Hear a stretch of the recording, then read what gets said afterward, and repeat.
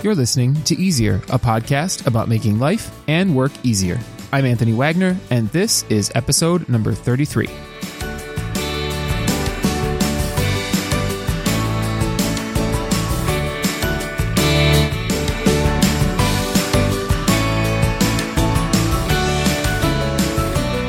Each Wednesday, we'll embark on a journey together to discover the best tips for living and working more simply. I believe that when things are easier, we have more time for what matters most. This week, my good friend Brendan Gallagher joins us to talk about how to live with purpose, define your values, reflect, and decompress. And he also shares an awesome practical exercise. Let's get started.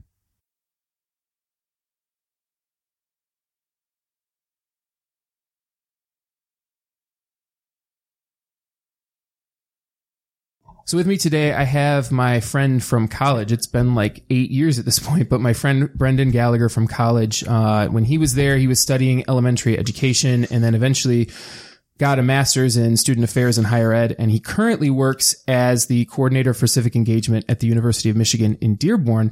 And he is here to talk to us today about living with purpose. How's it going? It's going well. Thanks for having me here. Yeah, for sure. So we were just talking kind of over coffee about a week ago and planned this episode because the content was so awesome. So just first, I guess, give me some insight into what it's like to work at UM Dearborn and what being the coordinator for civic engagement is about. Yeah, definitely. I mean, obviously, you're very familiar with Dearborn, having been a student there and whatnot. Yep. And so that's where I graduated.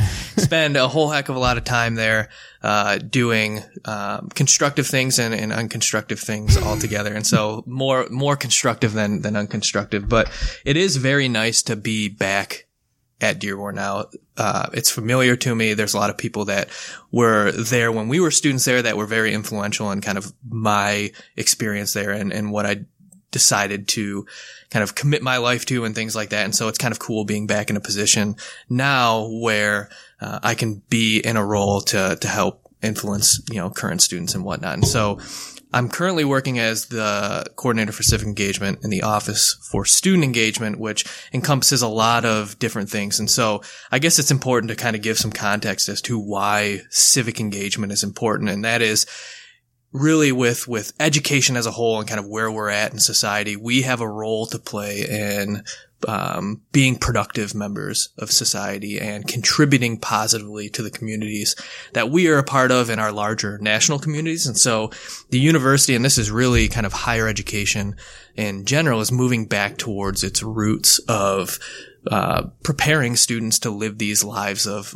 public engagement and to be committed to creating positive change. And so part of my role in this concept of civic engagement is preparing students with the knowledge, the skills, and the values to make that difference in their own communities. And that encompasses a lot of different things. Directly what I oversee are things like volunteer days of service, leadership development programs for students.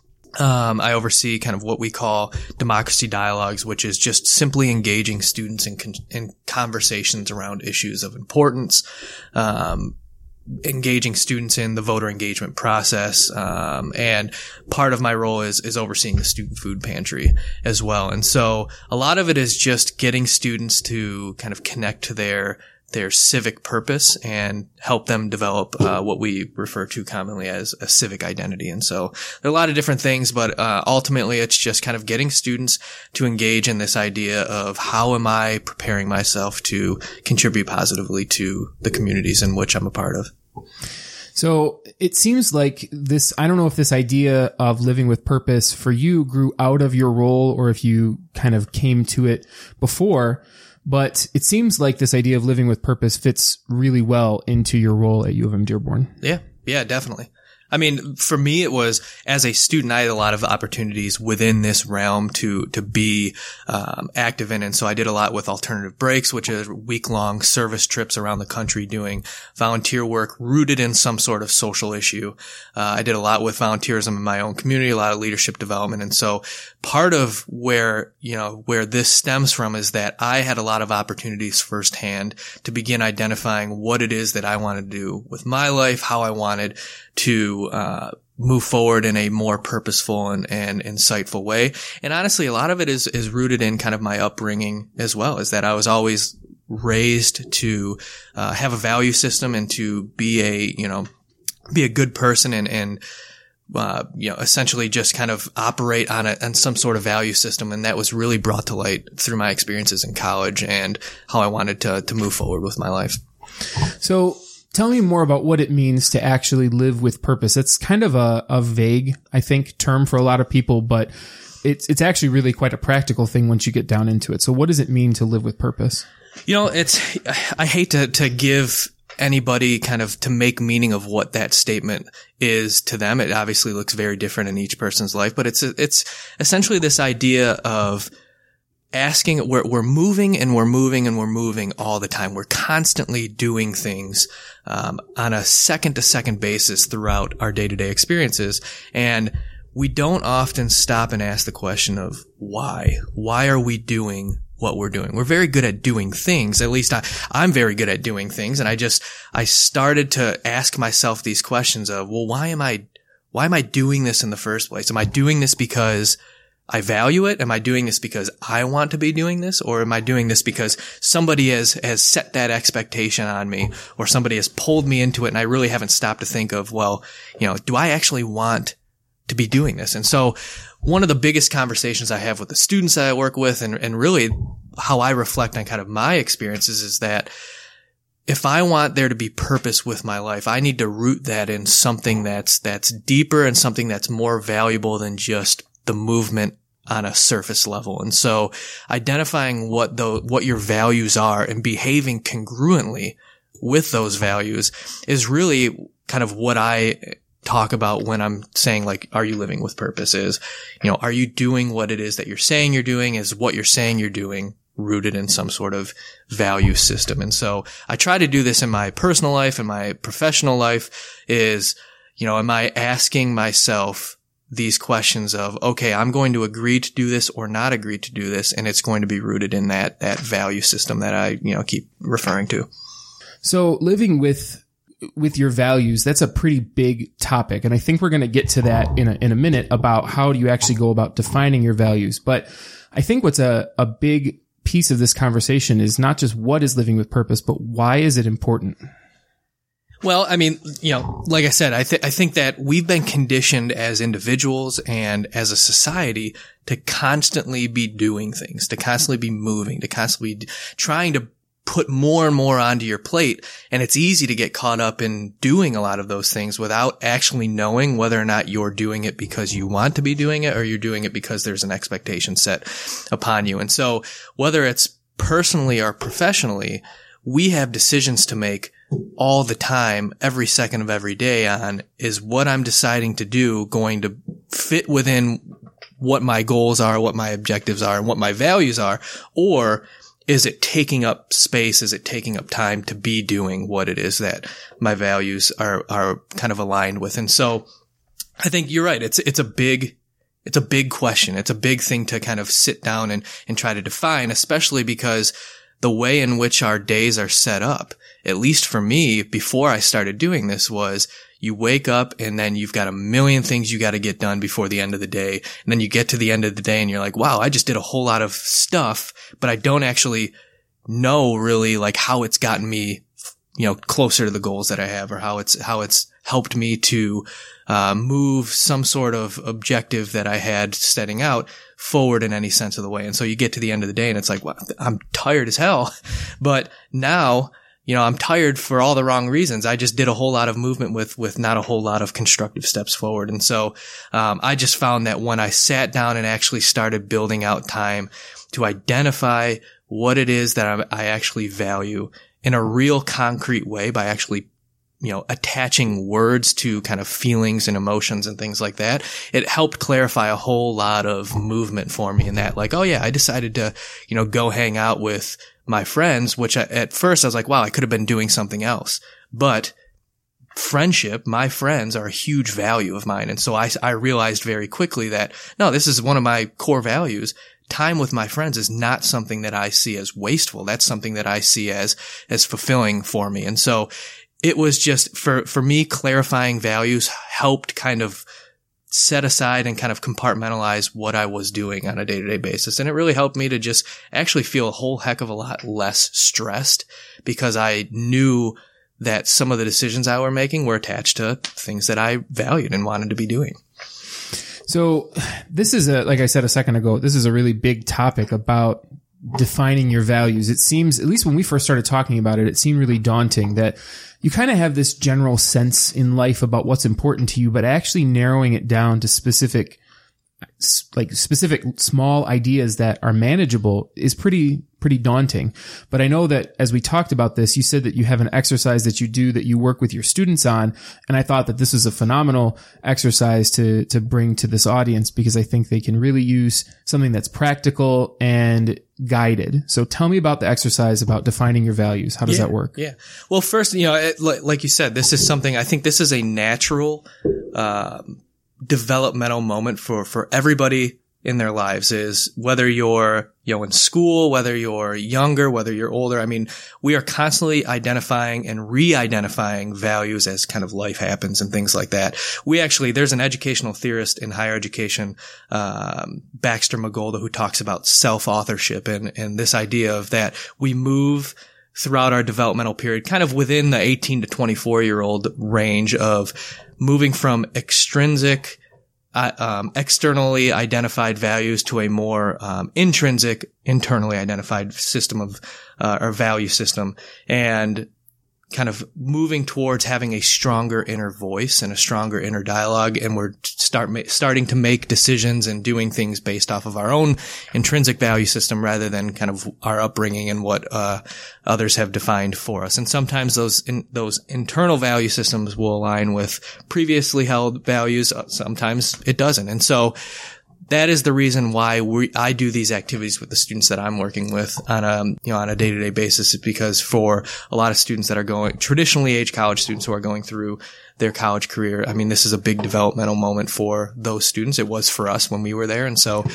taking the time to actually sit down, stop for a couple minutes and identify those values so you can move forward is important. And so this activity does that very nicely. It gives, a set of about 125 commonly identified values. And one thing that I do with students is that I place that kind of value sheet in front of them. It lists it in columns, and it gives them very concrete words that, identify values. And so for a lot of times it is the first time that somebody's looked at a list like this where it's like, oh yeah, this value, this makes sense. This word, productivity, I've never really thought about it that way, but yeah, sure. That's something that I value. And so we purposely put 125 or 100 plus values in front of somebody because it's kind of meant to be a little bit overwhelming at first, a little, where you hit that saturation point where it's like, wow, there's a lot of values here.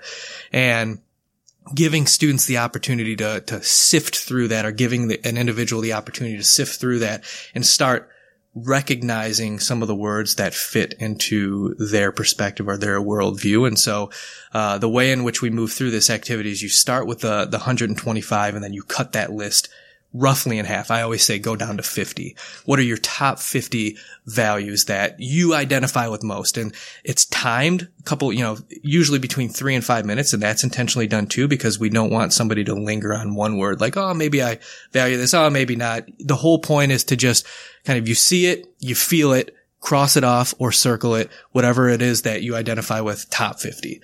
5 minutes go by, then you go into the next round. Cut that in half. Now I want you to find your top 25. What are the top 25 that you identify with most? Same type of thing, go through it and just kind of first glance, cross off the ones that you don't recognize or you don't identify with. The whole idea though is to kind of go the opposite way and find the 25 that ring true to you mostly. Then again, as third round or however you want to call it, is cutting in half again. Usually though, I go a little bit more and I'll say, identify your top 10. This is where it starts getting really kind of, anxiety driven for some students, because they're like, oh my God, I don't want to cross this off, because there's this idea of like, well, if I cross it off, I don't value it. But that's not necessarily the case either. We'll get into that if we have time. But then, so you get down to your top 10. The next one is, let's get it down to 5. And the whole reason that we try to get it down to 5 is it just looks, cool because you can just have 5 on your hand, and it's your top 5, your core 5, your high 5. And the whole idea is that you want it to be easy. You want to give people the ability to essentially be able to very easily list, like, here are the top 5 core values that I have. Not to say that you don't value the other 120, but if somebody asked you, or you had to, do some quick reflection and talk about kind of what it is that is core to who you are, 5 is a good number because it's the pillars of kind of who you are as a person. And so I've done this a number of times. I mean, it always comes down to the same 5 for me. For me, it's family, it's friendship, it's the concept of exploring and discovering, learning, and then open-mindedness. And so those are the 5 things that influence every decision that I make. In everything that I decide to do, it affects the way I treat people. It affects the relationships that I build, the activities that I get involved with, the life experiences that I have. Each and every day, I'm constantly trying to connect what I'm doing or what I'm not doing to those values. And so I always make sure to emphasize that this is a starting point. And for some, it may be a continuation, but this is a starting point. Like I said, it's not meant to be where you're saying that you don't value these other 120, but in order for you or for I or for anybody to move purposely throughout the day, we have to have some sort of idea of where we're moving from. And that's kind of what this activity does. And like you said, we've talked about a couple different times, is it's nice because for a lot of folks, this is the first time they've seen a pretty decent sized list of common values, out in front of them, outside of their head, in a way, kind of a starting point where you're not trying to create words out of thin air.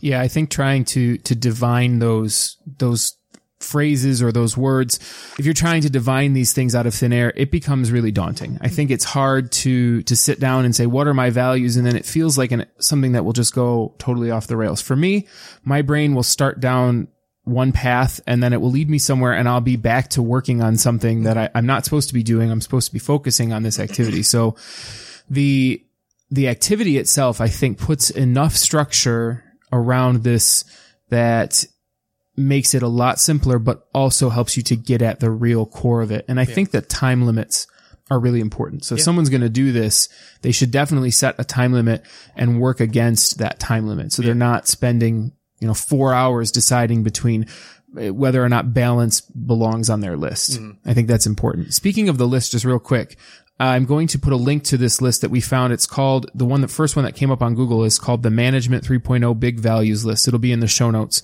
and I'll put a link to that at the end of the episode. Yeah. And it's just to kind of wrap up this kind of activity. It's important to know too that if there's a value that you don't see on any list that you're looking at, add it. If there's a synonym to a value that you feel more comfortable with that language, change it. And so this is not meant to be a static kind of a list. This is just meant to give you a visualization of what these words are, and kind of give you some language to emotions and feelings and stuff like that. And so yeah, this, I just wanted to mention that because oftentimes we get a lot of folks asking, and like even myself when I went through it the first time, it's like, well, I value this, but it's not on here. Well, it's your activity, so you do what you want. Yep, for sure. So I would highly recommend that if you're going to put the ideas from this episode into practice, start with this activity. Define your values a little bit more clearly, because as we're going to learn in a minute, these values really influence basically everything else. Mm-hmm. If you don't have the values clearly defined, or more clearly than just, well, I kind of value this.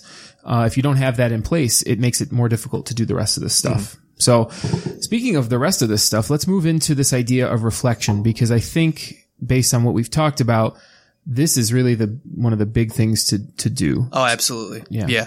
I mean, reflection, it's a skill, right? We don't just know how to reflect randomly. Just like anything else, we learn things along the way, and based off of that, that's how we make meaning of those experiences. And so to reflect in a meaningful way, to actually do it in a way that is constructive and helps you to move forward on your own thinking and how you want to move forward kind of in the actions of your life, it has to be rooted in some sort of values. And so if you don't do the legwork of identifying what it is that your values are, then the reflection is somewhat empty, because the reflection is meant to be a bridge between the experiences that you have and the development or the growth that comes from that reflection. And so very similar to what we've been talking about, if you do the activity that we just did, or we just, talked about, just doing the activity is one thing. The reflection afterwards and the meaning making that comes with it is just as important, if not more important, than the actual action itself. I do a lot with developing service and volunteer opportunities for students in my role, and it's something that I've done in a couple different roles. And I always make the comment of the service itself, the volunteerism, the actual direct service, going and working and volunteering at a soup kitchen or volunteering building a home. That is a huge component of the service. But if you don't take the time to reflect afterwards about why it is that you did the service in the first place, who was affected by it, why were they affected by the particular issue, then you've left a huge emptiness to that experience, because you're not taking any type of development or growth or learning away from that experience. You just did a whole lot of things, which was probably helpful, but you didn't take anything away other than perhaps feeling very, good about yourself with helping others, but there's more deeper rooted issues in that experience that you could pull away from it. And so I share that experience because being able to reflect on things that you're doing is not something that just comes naturally. It's something that we have to be working on. And a lot of it is rooted in just being mindful of what it is that you're doing and then connecting it to those values that we just talked about. And so I shared the story that, for the example of hanging out with friends, right? Is that I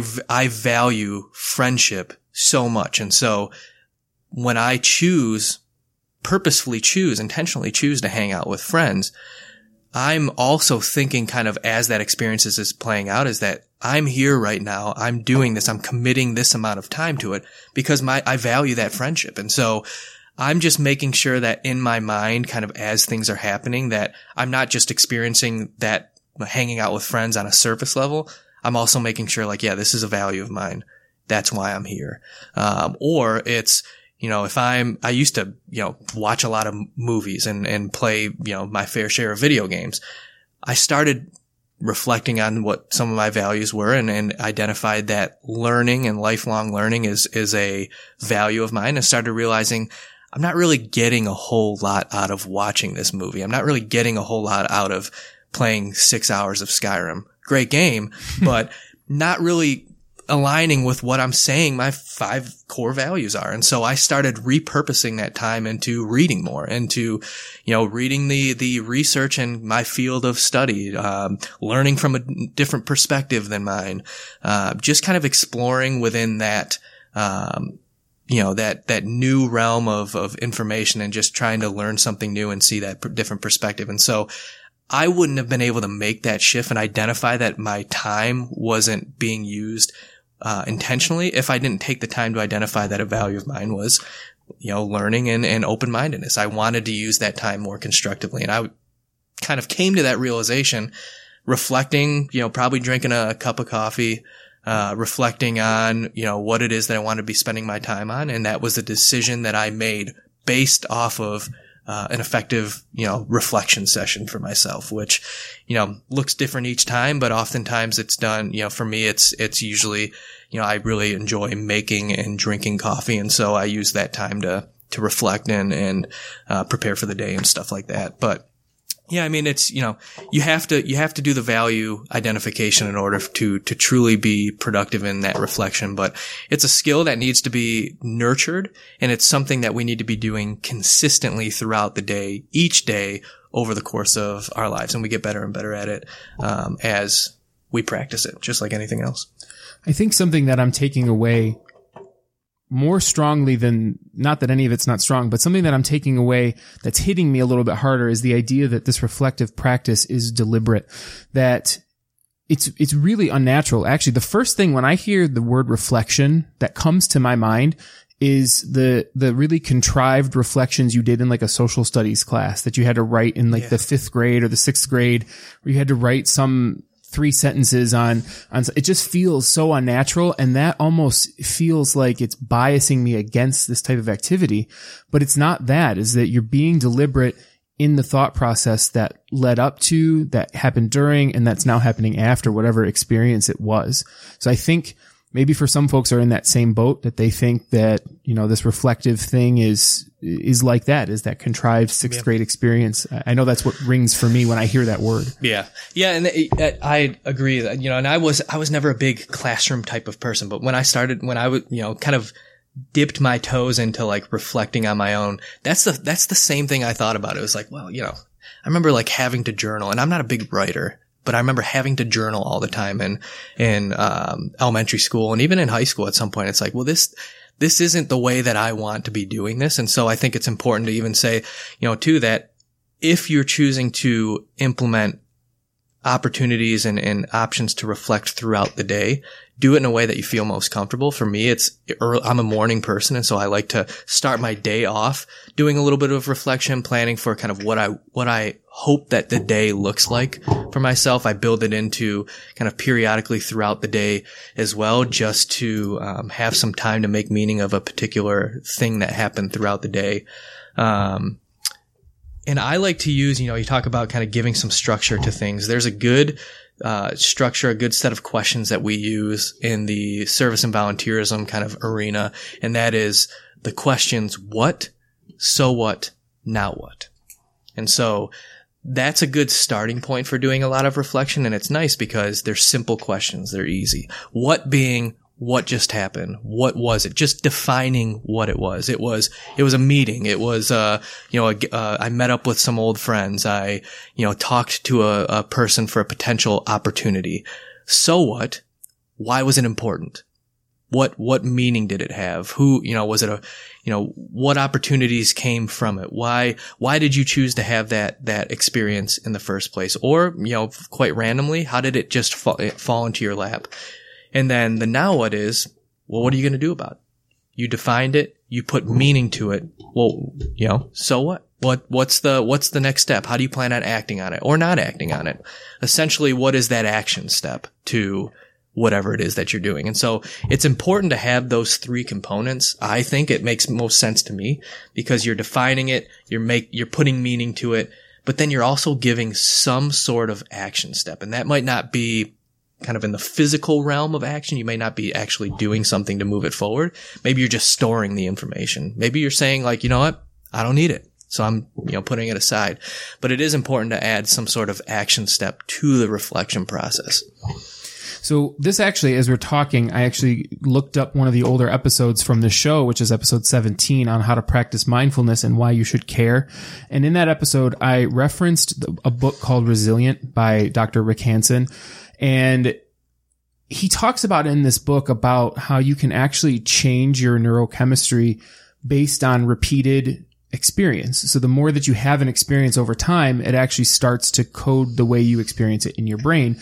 And one of the things that he suggests in this book is the practice of being conscious about the positivity that's happening in your life as it happens. So being mindful when you're having a good time or when you're experiencing positive emotions, pay attention to them. Mm-hmm. Note in your mind that, oh, this feels really good, because it puts a chemical marker in your brain on that experience and helps you to have more of them. Mm-hmm. And so what you're talking about in terms of reflection ties right into that idea that you're creating the experiences that you want, that we actually have the ability to do that chemically in our brains. Yep. Something that I do in the mornings now, I actually am a morning person too, and I love drinking coffee. And what my little fuzzball cat does every morning now is he comes and he jumps up on me as I'm sitting in my recliner, which we're sitting right next to, as I'm drinking coffee. And he just like chills on my chest for 15 minutes.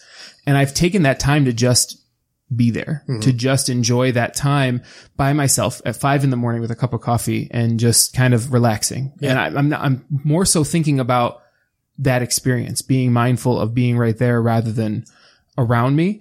But I find that it's very relaxing, and it helps me to create a really deep sense of enjoyment that I can draw on later. Yeah. Yeah. And that's, it looks differently, for everyone. I know I have a good friend of mine, and he is very much into music, right? He's played music his entire life. And so for him, music is a source of reflection. He uses it when when he's playing guitar and whatnot. He uses that as his kind of medium to reflect on. And so it's important to identify that. I'm kind of the same way as you. I get up early in the morning, way before I need to be like at work or at a certain, type of outing that I need to be at. And I sit in the morning with coffee as well and in silence. Because it's one of the only times throughout the day that it's quiet. And so I'm a very music-oriented person too. I listen to music nonstop all day. But for me in the morning, getting up early, I have a puppy at home as well. He sits down there with me. Not as quiet as I'd like it because he's kind of crazy.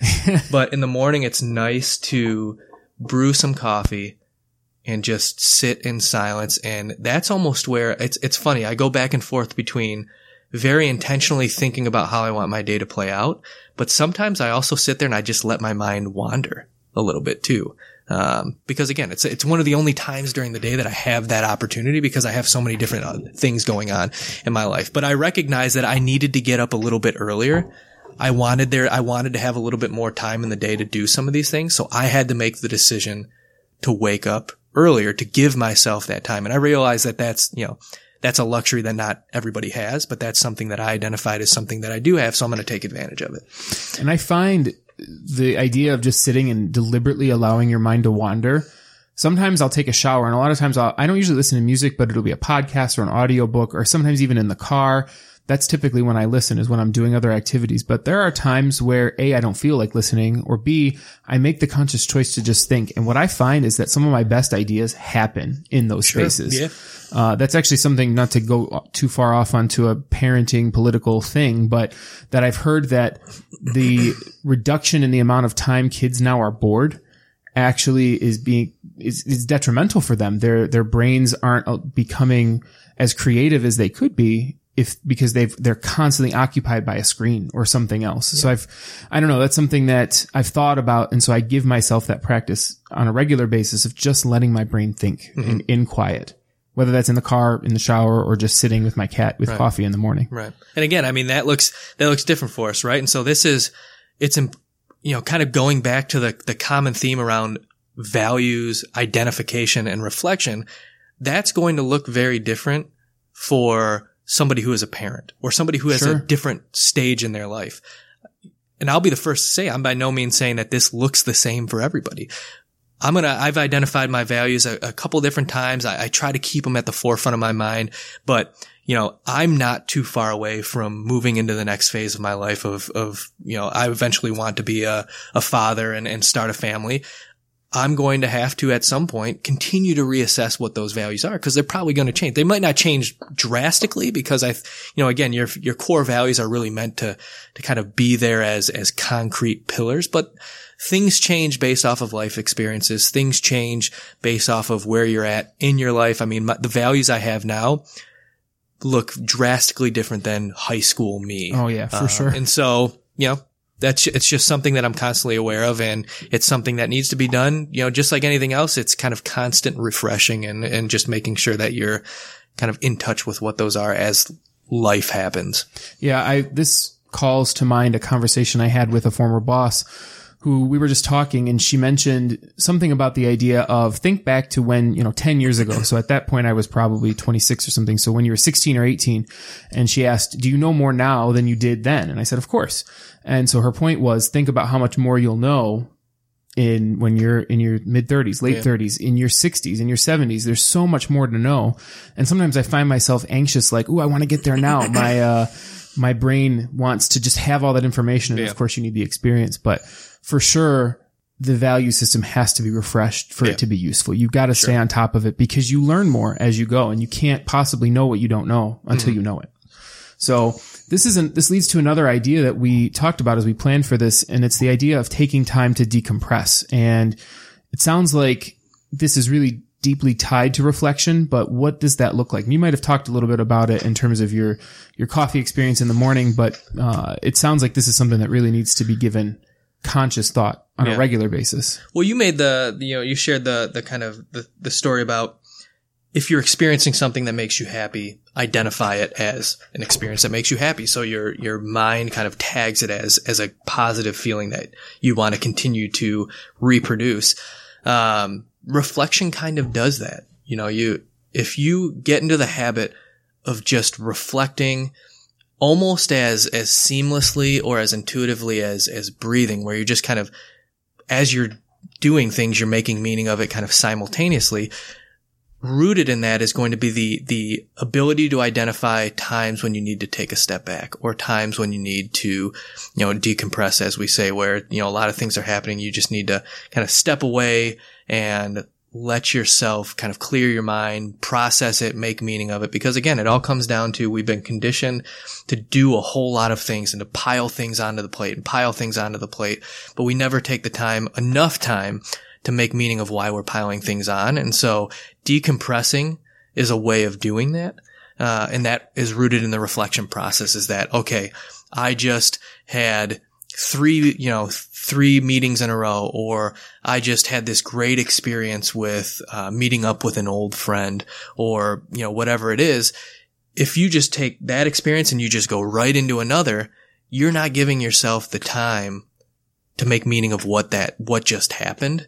And I'm not saying that I do this every second of every day. I mean, I'm by no means an expert at doing this. This is just something that I'm consciously mindful of, is creating spaces within the day to just stop is important. And I would make the argument that it allows for you, it opens up the door to be more productive on a day-to-day basis. And I think it's been stigmatized to do nothing, right? If you're not doing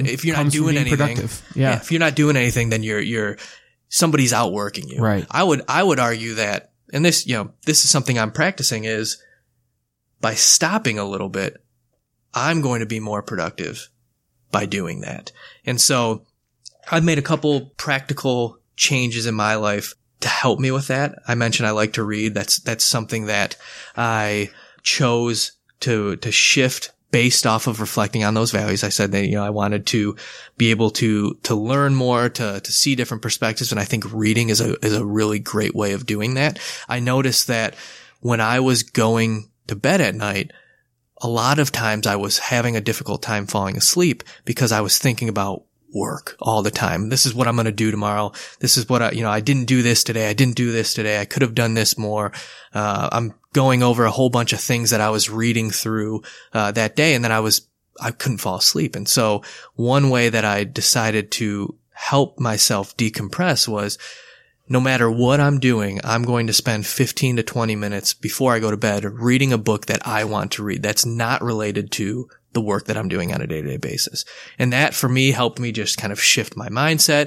It helped me get everything I was thinking about throughout the day out of my mind and just concentrate and kind of get lost in whatever book it was that I was reading. And it just kind of helps me to unwind. That, naturally reading in bed, it just kind of, you start getting a little bit tired and whatnot. And I started sleeping more. I started sleeping better. I started, not being as stressed out about things I didn't accomplish that day. Yeah. And I actually do this not every night, but I do it regularly. I've got my Kindle sitting on my nightstand, and I find that either reading a physical paper book or even a Kindle, because it's designed differently than a screen, it forces you, first of all, to put your phone down. And I notice that whenever I'm on my phone right before I lay down and go to bed, if I'm on my phone within that 10 minutes before, it takes me 3 times as long to fall asleep because my brain is wound up from that screen. So I found for sure that taking deliberate time to put my phone down and to just allow myself to do something else, especially reading on a screen that's designed for reading or on a paper or physical book, is very helpful. So that's a great technique for decompressing before bed, for sure. Yeah. It's helpful. You mentioned another thing, some of your best ideas come in the shower or right before you go to sleep, right? It's like, why didn't this idea come up 6 hours ago when I was doing this work? Yeah. One thing that I'm going to be trying to do to implement this year, I've done it a couple different times and it's just kind of fizzled out, is putting a journal or a notebook on my bedstand next to me. And like, as things are just popping into my mind, rather than trying to grapple with it in my mind, I'm just going to write it down on the book or in the book and, you know, figure it out later, or at least capture that thinking. Cause I'm the same way. It's like, man, that's a good idea. I'm going to do that. And then I wake up, I'll be, you know, mark it as, hey, remember this tomorrow so we can do it. And you never remember. Then you never remember it. And so I'm going to try to you know, implement that, where I'm just kind of writing things, in a book and getting it out of my mind so that I can just kind of mentally check it off. Like, okay, I got it, done with it. Let's get it out of here. It's like David Allen's Getting Things Done 101, that your brain is not meant to hold ideas. It's meant to create them, but storing them, it's not good at that. Mm-hmm. So, that's actually in a couple of ways. One, writing them down right then helps you to remember them, but also putting things in a place that you'll know that you'll deal with them helps you to remove them from your mind. So when your mind is going 1,000,000 miles a minute, trying to come up with ideas as it's generating things, and you're trying to do something like fall asleep, a strategy for dealing with that is actually putting them down somewhere, because it allows you to empty your mind, and then you don't have to think about it because you know that they're somewhere. I find that for me, especially like the shower, there's no great way of writing ideas down, but I have a Google Home in my bathroom, and I will dictate ideas to it in the shower. I'm sure I could probably find some recordings. You don't want to stand in the shower with a notebook and just write on wet paper? Yes. I mean, it works very well. But you know, on that, I've seen things that they're like shower notepads, and they're designed for that. I've never gotten that because I've used the Google Home, but, I've seen things that are for that. I have a friend that's taken it one step further, and I kind of identify with it too. I pace a lot when I do my best, like thinking, and when I'm trying to, you know, be creative and whatnot. I can't sit down. I'm always walking around in my house. I'm always kind of doing the loop in the house and whatnot. You know, I'm able to walk in a circle around the staircase kind of. And that must drive your wife Courtney crazy. Well, Lou likes it. Lewis, my dog. Yeah. But I have a friend of mine who said that he knows, he's kind of mapped out where his like creative spots in his house are, and he's placed notebooks in every part of the house. Smart. And so he just has places where he's writing things down as they come up when he's doing his pacing and whatnot. So I thought that was pretty interesting and a good idea. Again, because it's a way to almost be proactively decompressing. He's not waiting until the end of the day. He's just placing things where he knows he's going to be, essentially, and using that as a tool. And again, you know, he does it in a notebook. I tend to do it in a notebook.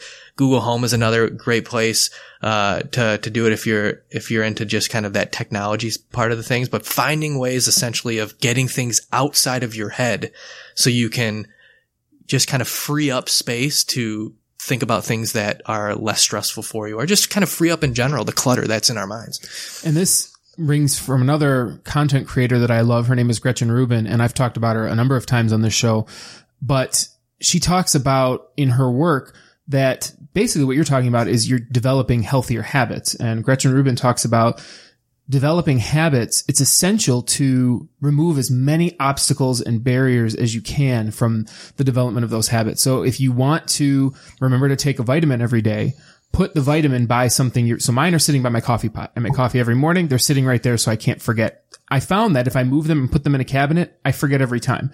But doing something like putting the notebooks exactly where they need to be, those target like hot spots for creativity, is probably one of the best things you can do, because you're removing the obstacle from being able to capture that. The only thing I would say about that is just remembering to actually go back and look at them. Yeah, definitely. That would be, I'd have a notebook sitting there full of ideas that I never look at again. Well, you just write it in one of the notebooks to go look at the other notebooks. Yeah, right. There's a good idea. It's a nice loop of pointlessness. But no, I mean, my thinking is maybe I would just rip the sheet out and stick it in a pocket. So I have to process it somehow. Yeah. That would well, be the other strategy. thing to place things in places you know you're going to look, or you know you're going to be. Another, tip that I was given at, you know, is at some sort of leadership conference that I was at, is with those values that you identify, right? You identify the 5, you take the time to identify your 5 or however many it is that you want to narrow it down to. You can't just be done there, right? Because then it could be lost. Then maybe you don't reference it again. And so you reflect on, okay, why did I identify these values in the first place? How do I make decisions off of them? The biggest tip that I was given is kind of get those values onto some sort of visual and put it in a place where you know you're going to look. I've gotten in the habit of, I have a notebook that I carry around with me pretty much everywhere I go. More so like when I'm at work. It's not something I carry around with me kind of in my personal life, but I look at the back page of that notebook every day at work, and it has my 5 values that I've identified. And it's just, I look at it 2 seconds, just kind of say them out loud, and then I carry on with my day. It just kind of brings it to the forefront. I've heard people who they'll do a visual board, right? Or write them down on a whiteboard and put it in their room next to their bed. So when they wake up in the morning, the first thing they see is there's their values. And it's the first thing you see. It's the springboard into your day. It's just a refresher. Every day you're seeing it over, it's consistency, right? It's repetitiveness to kind of build that habit into your mind. So 2 things I can say about this that oddly enough today, I was sitting down before you got here and I was working on my goals for the first 6 months of this year. And something that I had the idea, I've never thought of this before. I'm sure I'm not the first with this idea, but I'm actually designing my computer background with my goals on them. So every time I open my computer, they are there as part of it's going to be an overlay over an image that I like, but it'll be off to the side. It's actually sitting up in the background of my computer right now. I was working on that. So that's another possible strategy. If you want to put your values there, put them on your desktop background in your computer because you're going to look at it all the time, or your phone, either way. Yep. And then another thing that I was thinking of, I keep bringing in all these content creators, but they're all connected. I was listening to an episode of Amy Porterfield's Online Marketing Made Easy, and she had Rachel Hollis, who she blew up as a content creator just recently. Her book was on the bestseller list. I think the top of the bestseller list for weeks. It's called Girl Wash Your Face. Now I haven't read that book, but she talked about in that episode, one of her practices every day, she has a notebook and she copies the goals that she has every single day in the morning. It's one of the first things she does. She gets up and she rewrites every single one. And I actually did that for a while. I need to get back into it. I kind of let it drop, but doing it every day may force me to think about whether or not that goal was still important to me on a daily basis. It was refreshing my thinking about it. And it would be exactly the same if you wanted to do your values. Yeah. Forcing you to sit there and physically make the motions with your hands to recall what these things were. So these are some great content creators, and a lot of people, it sounds like, are coalescing around the same ideas. Yep.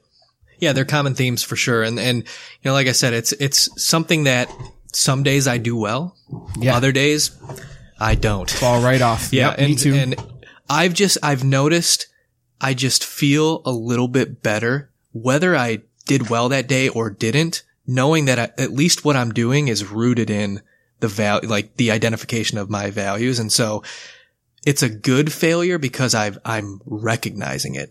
If you don't reflect, if you don't take time to make meaning of the experiences, I could go throughout that entire day, say I have a bad day or a good day. If I don't reflect, if I don't take the time to make meaning of that, then it doesn't matter if it was a good day or a bad day because it's not connected to anything. And so I've just found that even bad days are developmental for me. They're constructive. It's something I've identified. Okay, now I know what the plan is for tomorrow based off of things that happened today. Are your days super busy? Even though you're stressed and tired, do you feel like somehow you just don't get enough done each day? Well, you're definitely not alone. That's why I put together an awesome one-page guide on my top 15 strategies for getting more done in a day. These are all of the best productivity tips I've found from books, online research, and experience. It's completely free. All you have to do is head over to easiercast.com/getmoredone to grab your copy now. Again, that's my free one-page guide called The Top 15 Strategies for Getting More Done in a Day. You can find it at easiercast.com/getmoredone. All right, let's get back to the show.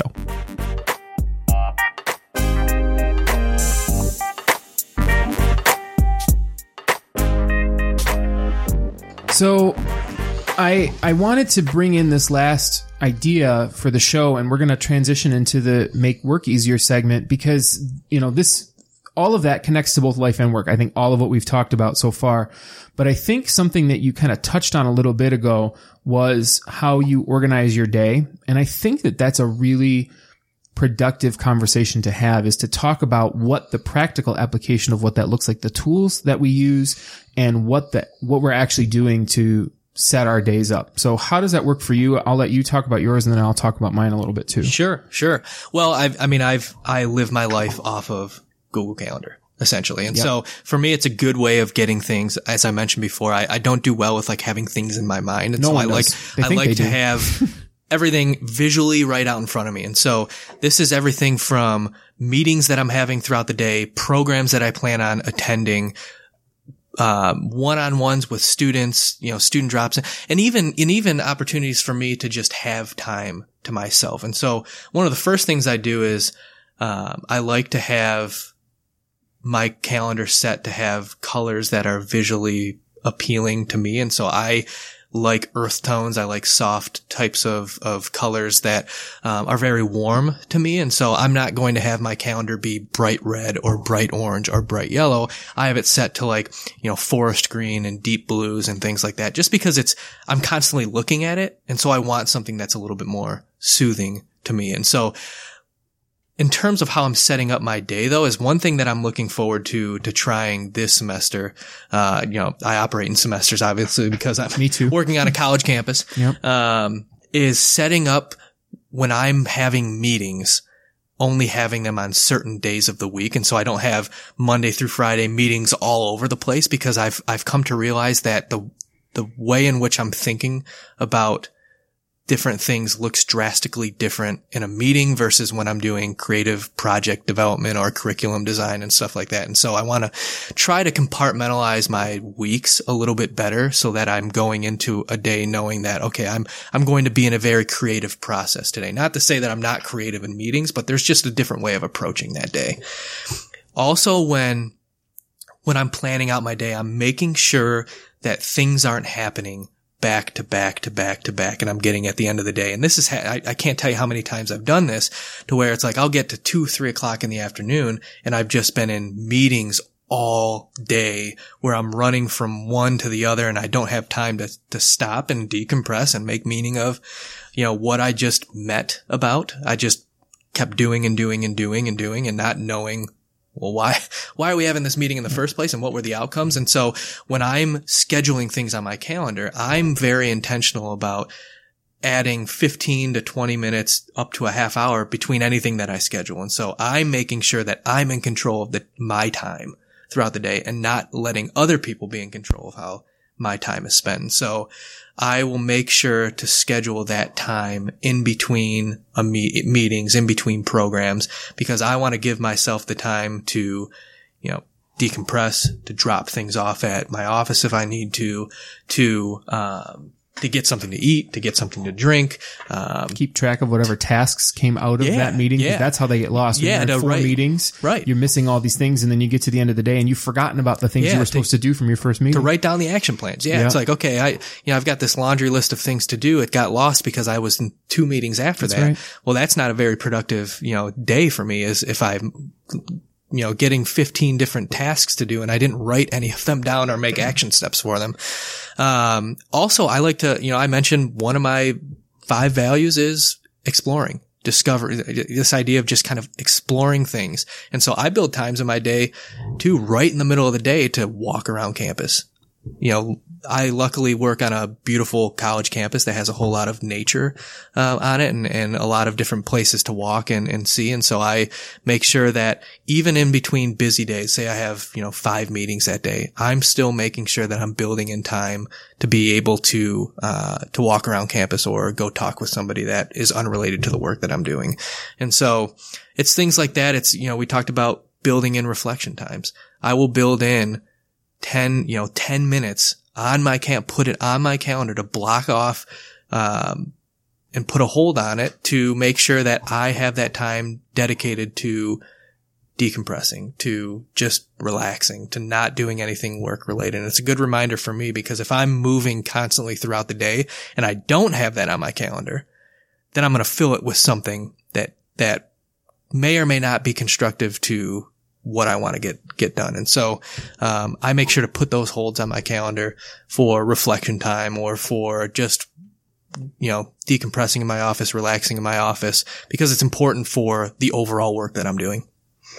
Something else that I've been trying to do, and I know there's a lot of competing advice about this. If you've read Scrum, you'll hear that this is a bad thing to do because humans are bad about how much time things take. But I actually find that putting the tasks that I want to work on on my calendar is helpful. So it's not just the meetings that I'm going to and just the reflection time. Although I do those things, I put breaks, and the task that I want to work on, I'll stick it on my calendar because it forces me to be realistic about how much time I'm going to spend. And yeah, I might misjudge over, for certain tasks, how long they're going to take. But that also teaches me, okay, maybe next time I need to be more mindful about how long this is going to take. So you're saying you reflect on. Yeah, exactly. Good idea. Yeah, right. How about that? So this is it's just another strategy of something to consider is actually putting those things on the calendar. The tool that I typically use is just because we're my workplace uses Office 365. So we have Outlook as one of our tools. I use Outlook as my main calendaring tool for work. And so I just decided I'll keep the same thing going at home. I love Google Calendar. All of my technology is in the Google ecosystem, including my cell phone, but Outlook is typically the tool that I use. And I think probably some folks are going to be using that. And it's a great tool as long as you make sure that you've set it to the 15-minute view. So that way you get enough, you're not scheduling hour blocks. You need to schedule things that are shorter. Mm-hmm. So making sure you have time for that. One other thing that comes to mind that I do is I use the Pomodoro technique. And that is the short version of it is that you're breaking your work up into a 25-minute block of work and then a 5-minute break. And then you repeat that 3 times. And at the end of the last one, or 4 times, at the end of the last one, you take a longer 15 or 30-minute break. And I actually find that even if I'm in the middle of a task and I've really got the juices flowing, that I will stop at that 25-minute mark because I take that time to stand up and relax and just let my brain go for a minute. And I find that I can work more productively for longer when I do that. Yeah, sure. So either of those tools will work. You can definitely use Google Calendar. I'm actually thinking about shifting my tasks into Google Calendar. I just like the way it looks better. Yeah. And it's Google, which it makes me happy. So, but yeah, finding a way to organize your day is really important, I think. And that helps with the reflection. And do you know what gives you the springboard and what puts you ahead for productivity throughout a day and doing it purposefully and doing it, rooted in what it is that you want to accomplish? What I've found is I typically work from 9 to 5, unless we have night programs going on or things on the weekends. But rarely am I going to start a project or do anything from 4:30 to 5, right? Yep. You're not going to start anything at that time. I've found that I've taken that last half hour of the day, and that is when I'm looking forward to the next day. So if it's a Monday at 4:30, I'm planning what Tuesday morning looks like and Tuesday afternoon looks like. Not necessarily where I'm already doing those things, but I want to know in my head what I'm going to be doing when I get in the next day, or what's going to be on that agenda for the day, because I don't want the surprise of not knowing what's going on. And so it's a productive way of using an unproductive last half hour of the day, which I've found has helped me kind of stay on top of things. Yep, for sure. So this has been a fantastic conversation, and my episodes are usually about a half hour long, but this one's been about an hour, and I think I'm going to keep it all in one episode. It'll be a longer episode just because the content that we've gone over here has been so phenomenally helpful. I really think people are going to get a lot out of this. So I wanted to say thank you so much for coming on the show. Thanks for having me. Yeah. And I know that you've talked about you're starting up a podcast. It's not quite ready yet, so I won't go into too many details here, but I will have you back on the show and we can talk about even more of this. I'm sure we can come up with lots of stuff, but that way I want to make sure that my audience is familiar with your show when it comes out, because it's going to be a lot more of this kind of stuff. Well, I appreciate it. Absolutely. All right. Thanks you so much, Brendan. And I look forward to talking to you again soon. Absolutely. All right. Thanks.